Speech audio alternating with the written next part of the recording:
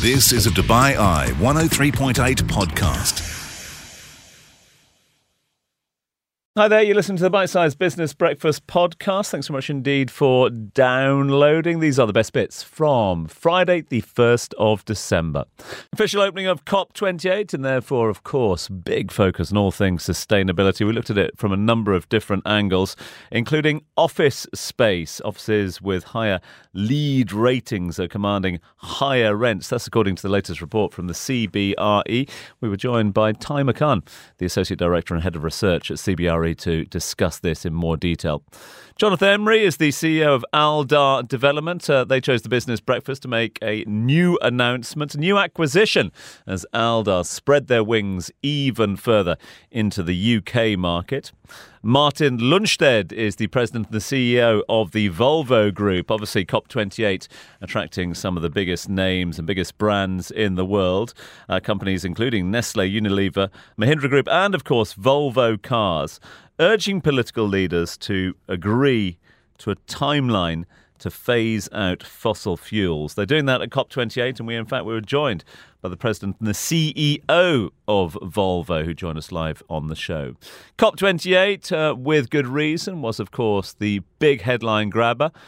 Serena Kelly was giving us all the updates as to how to get to COP28, what was going on there, and some of the key decision makers that were appearing on the opening day. Plus, OPEC meeting taking place elsewhere in the world, and that had a knock-on effect with a number of the conversations here. In fact, we reached out to the team from ENBD for more analysis on that. That's all right here on the Bite-Sized Business Breakfast podcast.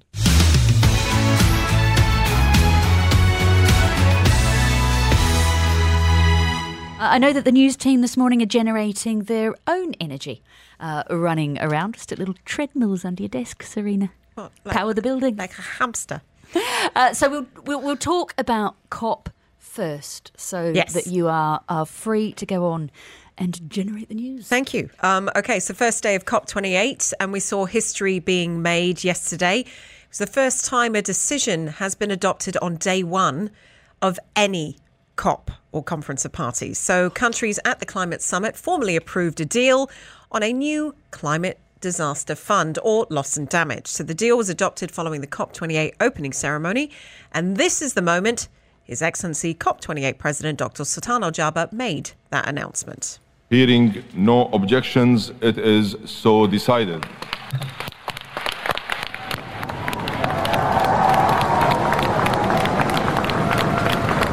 So over $420 million was pledged within an hour of the decision. The UAE committed 100 million, and you also had other nations pledging as well: Germany, the UK, Japan, the US. So the fund is going to help vulnerable nations cope with the cost of climate-driven damage brought on by things like drought, floods, and rising seas.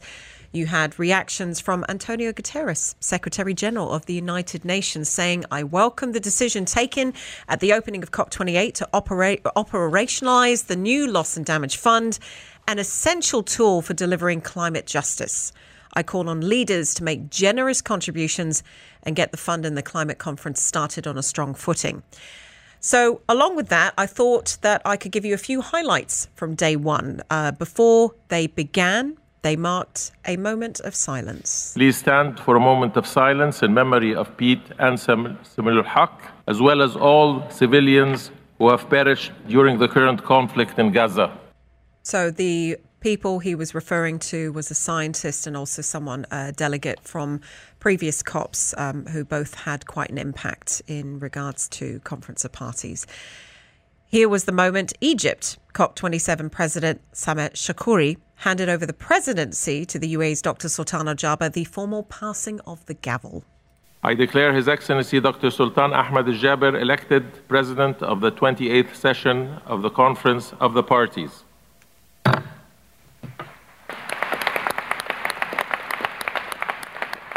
Now, His Excellency Dr. Sultan Al Jaber's top remarks during the session covered that the science has spoken. It's time for high ambition and a global stocktake decision, and that the fossil fuel industry needs to be part of the conversation. It is essential that no issue is left off the table. And yes, as I have been saying, We must look for ways and ensure the inclusion of the role of fossil fuels. You also had the UNFCCC, that is the United Nations Framework Convention on Climate Change, the Executive Secretary, Simon Steele, make an address. He also spoke about the science and the urgency for action. We must teach climate action to run, because this has been the hottest year ever in humanity. So many terrible records were broken, and we are paying the price with people's lives and livelihoods. We're standing at a precipice, facing the global stocktake. He also quoted from one of the wisest and most respected characters in a franchise this world knows. The UNFCCC has reformed the badging system. Every participant at this COP is already publicly listed. The whole world knows who's here. They will hold us to account on what we do or do not do. As Yoda would say, do or do not. There is no try. He also laid out the stages that we face after COP28, as in the next 2 years. In 2024, countries will submit their first biennial transparency report. This will mean the reality of individual progress can't be concealed. We will also see at COP29 how to finance this massive shift with the new finance goal. And let this be your first official notice that early in 2025, countries must deliver new nationally determined contributions. Please start working on them now. This takes us to COP30, where every single commitment on finance, adaptation, and mitigation has to be in line with a 1.5-degree world. Now, day 2 of the summit today, there are many events, but some of the ones to note. The opening session starts at 11:45 this morning. This is possibly where King Charles III will be making his address. A special event's happening at 2 p.m. That is the signing of an agreement, green energy, fuel bunkering and energy transition. We'll find out more about that this afternoon. And then the COP28 presidency press conference. These will be held every day, and today's will begin at 5 p.m. And in a world first, the Faith Pavilion will start activities today, marking the first time in the history of the conferences of the parties that a dedicated space has been created for interfaith dialogue and action on climate change. All right, Serena, we have had a message in from Shabir, who says, is COP28 interesting for families? What can I expect to see and learn? Oh, most definitely. But in order to be able to attend, I would recommend that you need to register through the COP website for your pass to access the green zone. Those are free. But yeah, there's definitely also, don't forget, there will be food and beverage available on site as well. But yes, I would highly recommend. It is extremely educational, and I'm lucky enough that I won't need to take my son because he'll be going with his school later on next week. So yeah, it's a moment in time, something you definitely need to attend. Right. A little bit of reminder, please, though, if you are attending. I mean, Georgia basically said this morning, take the metro, take the metro, take the metro, didn't she? And she says that if you are coming before, what did she say to me? She's been looking into it. Bless her for us on the Business Breakfast. She said you can only enter before 9 a.m. through the Blue Zone entrance next to the metro station. And the exhibition centre, yeah, okay. What do we know about the roads? All right, so it's now after 9. You've got a couple of more hours to go of this traffic diversion that's in place on Sheikh Zayed Road. So it's for 3 days. It was starting today. It's coinciding with COP28 and the UAE's Union Day celebrations that are happening tomorrow. So Abu Dhabi bound stretch of Sheikh Zayed Road. It's the closures start from 7 a.m. You have until 11 a.m. That is when they finish. It started today. It is also in place for Saturday and Sunday as well. So this is from the Trade Centre roundabout to the Expo intersection, and it is only Abu Dhabi bound. Now, speaking to the agenda, Badr Al-Suri, the Executive Director of the Traffic Department for the RTA, talked through the alternative routes available. We have a plan to divert the traffic from Sheikh Zayed Road to other roads such as Sheikh Mohammed bin Zayed Road, Al Khail Road, Al Wasl Road, and Jumeirah Road. So we have several alternative routes for people to use, as well as the public transport. And if you need any imagery or some other suggestions in regards to those alternative routes, there is something up on the ARN News Centre Instagram, but also our website, and you can download the app as well. Serena Kelly, thank you very much. More details on the ARN News Centre app. Well, on the energy front, we've also just had an OPEC Plus meeting. Plus, we've got new petrol prices here in the UAE. Khadija Haque is the chief economist at Emirates NBD. We asked her to put the multitudes of cuts coming out in different varieties from the OPEC Plus meeting in context for us. The market is still trying to digest what was announced by OPEC Plus yesterday, but it looks as if there will be around 900,000 barrels per day of additional voluntary cuts from January 2024, and Saudi Arabia will extend its own production cut of 1 million barrels per day into next year as well. There was no press conference after the meeting, and each member country has announced or will announce its own quotas for 2024, which means compliance with those targets might be an issue. Angola has already said it will produce more than its target of 1.1 million barrels per day, for example. The additional production cuts are needed to keep the oil market from moving into surplus in the first half of 2024 because of weaker expected demand, which would put downward pressure on the oil price in the first half of next year. However, there is clearly concern about compliance because oil prices actually declined after the OPEC Plus meeting, and Brent is currently trading just above $80 per barrel. Right, what about the petrol prices? Down around 2.5% this morning. Oil prices feed directly into petrol prices at the pump in the UAE, with some adjustments for refining costs. This has been a big driver of official CPI in the UAE over the last 2 years, with a spike in petrol prices in the summer last year and a decline this year. We've also seen petrol prices fall in November and now December, which will help to offset higher housing and other costs in the CPI and keep headline inflation relatively low. We expect inflation in Dubai to average around 3.5% this year. Khadija Haque, Emirates NBD. This is the Bite-Sized Business Breakfast, exclusively on DubaiEye1038.com. Where, as the Business Breakfast, we are looking at the business end of COP. Volvo has tied up with a number of other multinationals, more than 200 of them, including IKEA and Unilever, as part of the We Mean Business coalition.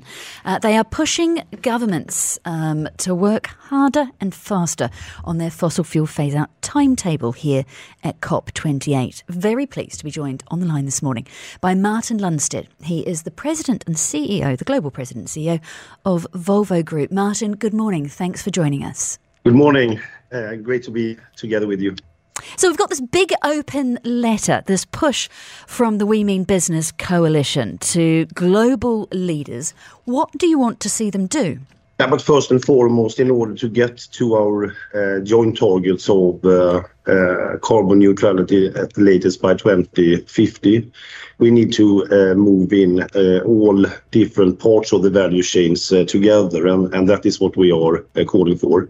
If we look into our sector of commercial vehicles and heavy transportation, we have already equipment available to do this journey. But in addition, we need to have a charging infrastructure. We need to have a green energy available at the scale needed. We need to continue to work on carbon pricing, for example, to make the TCO, the total cost of ownership, on parity. And those are the factors that we need to cooperate between the corporate sector and governments and regulators in a smart way to accelerate, because it's close to 2030, to 2040 and to 2050. We've got some really big names here. Why is the onus on the private sector here to say to governments, to the public sector, to world leaders? Come on, hurry up.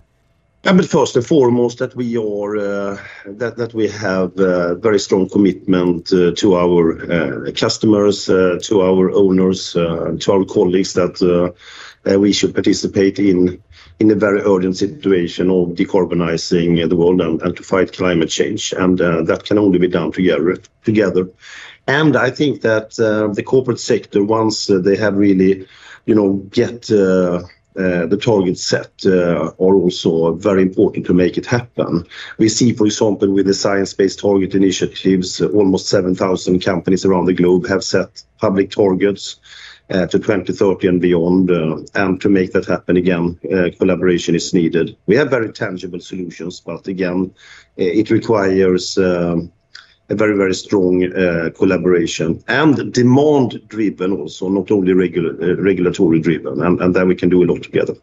Can you give me, speaking of tangible, some examples of how a company such as yours, with your own net zero goals, is dependent on the governments and the infrastructure of the countries in which you work to hit your own goals? Yeah, but first and foremost, as I said, one of the biggest both challenges but opportunities for the Volvo Group as provider of commercial vehicles and construction equipment is really to get going on the Scope 3 downstream emissions. That is products in use at our customers. Today we are scaling up our battery electric equipment, heavy equipment. We are also in the verge of introducing in a couple of years fuel cell electric and hydrogen-based solutions. But those equipment requires also infrastructure around them to work, as I said, in terms of charging, in terms of grid capacity, in terms of green generation of energy, and in terms of pricing that matters to really penalize what makes harm and to incentivize what is good for the future. And in all these different aspects, it requires a strong collaboration in society. We have jointly to move from a brown fossil-based platform into a green, renewable platform together. And we have equipment available. We want to scale it, and then we need this equation to be with all the other parameters as well. You mentioned there the impact of pricing to punish or to incentivise change. What would you want to see there? What do you think should happen to the pricing of fossil fuels? I think the best element of that is obviously a long-term solution that incorporates a price.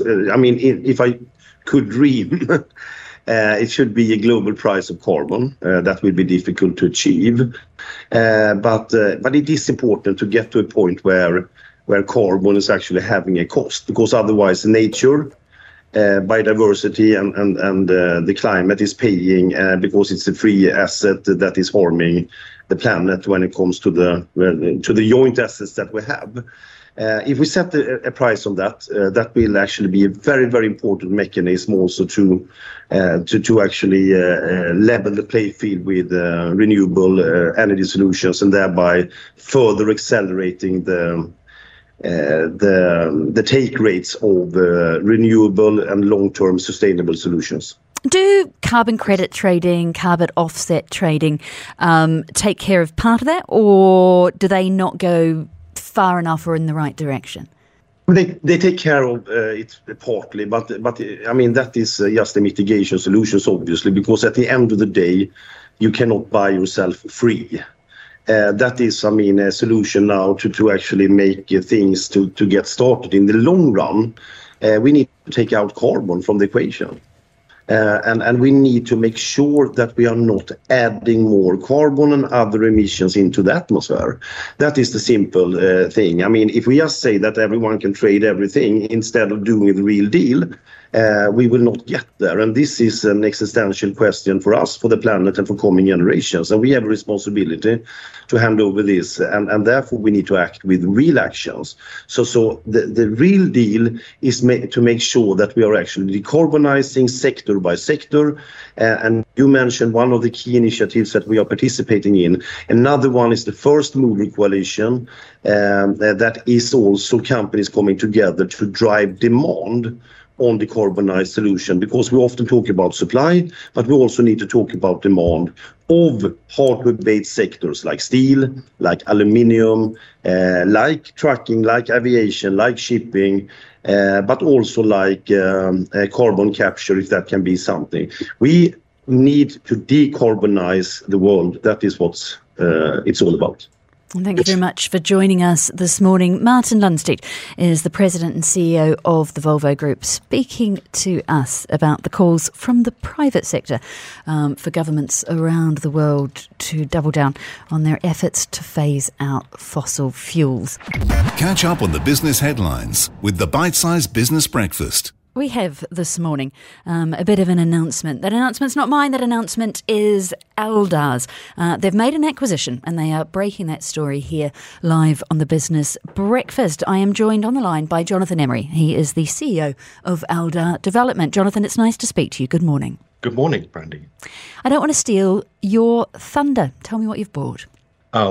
We are really excited to be able to reveal this morning that we have acquired a UK residential developer focused on London, London Square. So we've spent about 1 billion dirhams in acquiring 100% of what is an awesome London residential developer. And we're going to be working together with the strong leadership team there to really accelerate the growth and build on their amazing reputation and their strong customer loyalty, and create a new exciting pathway between two great cities, UAE and London, one that's already well trodden, and anchor it at either end with some great product, underpinned by all the things that Aldar do, and now London Square as well. Why have you done that? We have had a stated strategic ambition to grow beyond Abu Dhabi. Last year, we secured a majority interest in Sodiq in Egypt, and then more recently, we announced development in Dubai, and then actually this weekend we're going to be starting in Ras Al Khaimah. So we're growing. We've been looking for international investment opportunity outside of the MENA region, and London, UK, is a very strong trading partner, particularly for our global customers, the Aldar worldwide customer base. Many are residing in the UK, and as we know, there's flows both ways. So it provides a great sort of counterbalance to MENA, great sort of risk-adjusted and strong customer fundamentals. What will you actually do together? Will we see Aldar branded developments or co-branded developments in the UK? Well, I think first thing to say that, similar to our acquisition of Sodiq, we're investing in a management team, a very capable team with a strong reputation. In London Square have been trading, profitably for 13 years in London. They have a strong base, over 3,500 residential units already handed over to customers. So we're investing in that team, but as you've alluded, we're not a passive investor, and we're looking for that combination of what Aldar do so well, and our experiences and our broad customer base, which has actually grown like 300% in the last year. And we're looking to sort of work together to create amazing synergies, but also value add. So we will be formally sitting with them on the board, but working on the sales, on production, on supply chain, in all aspects of the business to try and help improve our product, Aldar product, and London Square. Now, we will be maintaining London Square as the London brand. It is well known and respected in the market, and similarly Aldar here. So at the moment, the plan is to retain independence, but supported by both. Okay, but they are obviously building properties. So will we see more projects that are effectively your projects through them? We will definitely see more projects. Our ambition aligned with them is to grow in the London region. We will be certainly providing advice on the large number of UAE customers moving into London as to the type of product and experiences and locations that they have preferences for.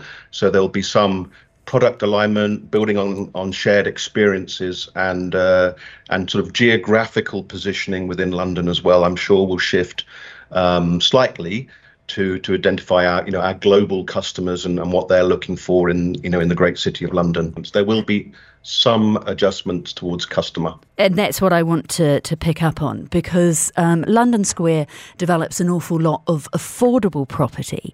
Will we see higher end projects coming from them? You were alluding to your customer base already.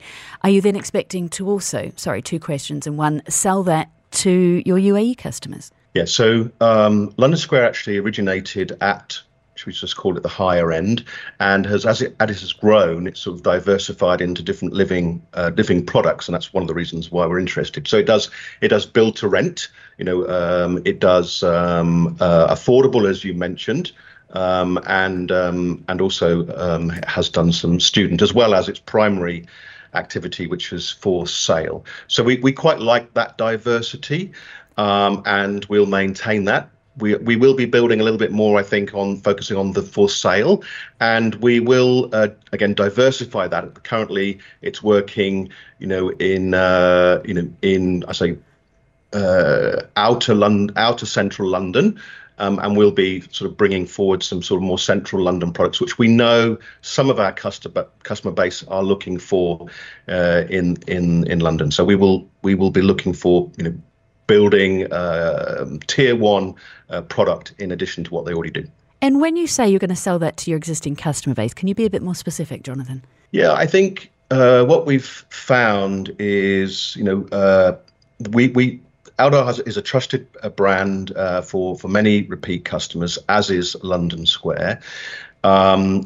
I think we're looking to provide, a new sort of investment pathway, like a superhighway between UAE and London. It's already, the trade between those two cities is amazing on residential real estate product, and we're looking to ease that path. So less friction in the transaction, more sort of coordinated investment advice, earlier access to new opportunities and experiences, both in London and UAE. So we will be offering, a whole suite of advantages for customers that will sort of ease their transactions either from London into the UAE or UAE into London. So it's a new sort of pathway to better product. Okay, we've got about 30 seconds left with you.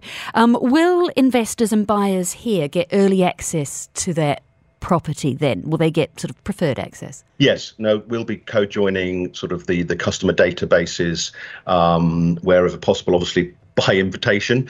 So there'll be sort of the usual VIP opportunity, and obviously the broker network similarly will be co-joined, and we'll be offering, as we do, special sort of status to those brokers who we work with. So yes, customers will see a more joined up opportunity to get early access to launches in London now. Well, thank you very much for speaking to us about this morning, and thank you for speaking to us about this first, Jonathan. I appreciate it. Jonathan Emery is the CEO of Aldar Development. They have just spent around $1 billion buying a UK property developer called London Square. They're going to keep the branding of London Square, but effectively Aldar is getting into the UK, the London property game. Just the highlights. This is the Bite-Sized Business Breakfast. The business side of COP is what we are looking at this morning. There's a new report out from CBRE. They say that sustainable offices here in the UAE are able to ask for up to a third more rent. Very pleased to be speaking to their head of research this morning, Tamer Khan. Good morning, Tamer. Good morning, Brandy. So we're talking about offices here that have LEED ratings. Is it the sustainability factor that allows them to ask for more money, or is it just that they happen to be newer and better? They do happen to be newer and better in a number of cases, but even when you look at sort of the prime areas, the likes of DIFC and so on, we do find that actually rated buildings within these developments do actually command higher rents. We've also done surveys as well, and 50% of our clients say that they would actually be willing to pay more for LEED rated, sustainably accredited offices. But importantly, actually 30% of our clients say that they would look for a discount if they're not.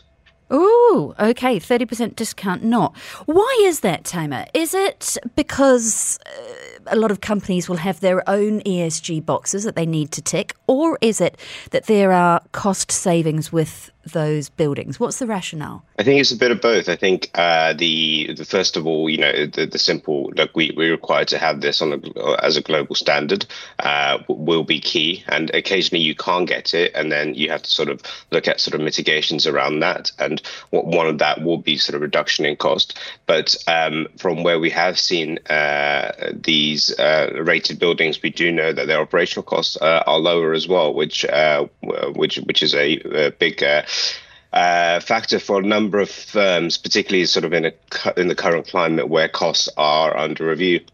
Right. You've alluded there to my big question of the morning. It's all very well being willing to pay more rent for a top-end LEED certified building, but you and I have had a lot of discussions over the last 6 months about lack of office space in general. Can people find one? It is tricky. It's not impossible. I think, if we look at the occupancy rate within these LEED rated buildings, both in Abu Dhabi and Dubai, it's about 6% higher than the average market. And, within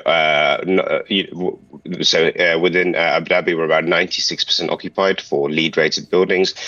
Within Dubai, it's about the same number as well, 96.2%. So it's tricky, but it's not impossible. But the thing that we are seeing is existing developments which were historically not LEED accredited, we're starting to see some redevelopment happening within the market to bring on additional stock. But the other thing that we found quite interesting when we were looking at it is occupiers within their own floor, within a non-LEED rated building, were actually getting to fit out standards which were LEED rated. And we do have examples of this where occupiers are going in and having to do them themselves. How easy is it? And I mean time, hassle, possibility and cost to retrofit? It does require, it's not necessarily easy, because the easiest way to do it would be to have a vacant building and then retrofit, a number of the operational elements, and that would be the quickest way of doing it. But of course, that comes at a cost of having a vacant building. So, and it can take a while. It depends on the current,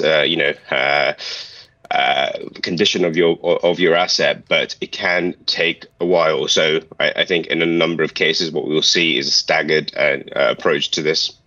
So what does the pipeline for new LEED certified office space look like? In general, the pipeline for office space is limited anyway. We're somewhere around sort of 200,000 square meters of office space coming up in the next few years. Most of which is certified.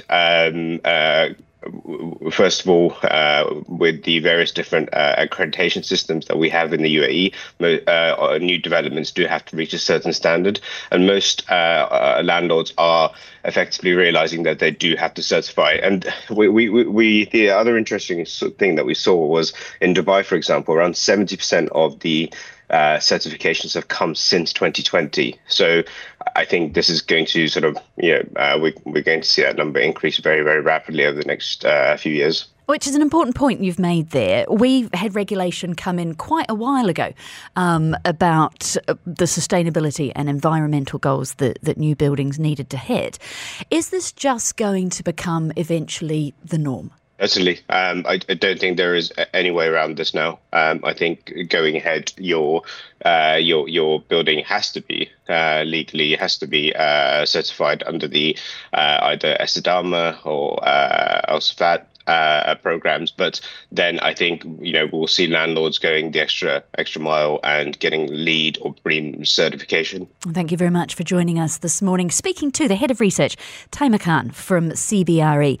They've just issued a new report suggesting that sustainable offices, so those that have LEED certifications, are able to get up to a third more rent. But as Tamer said there, we are looking at about 96% occupancy odd in both Abu Dhabi and in Dubai when it comes to those buildings, about 6% higher in terms of occupancy rates than in their non-certified counterparts.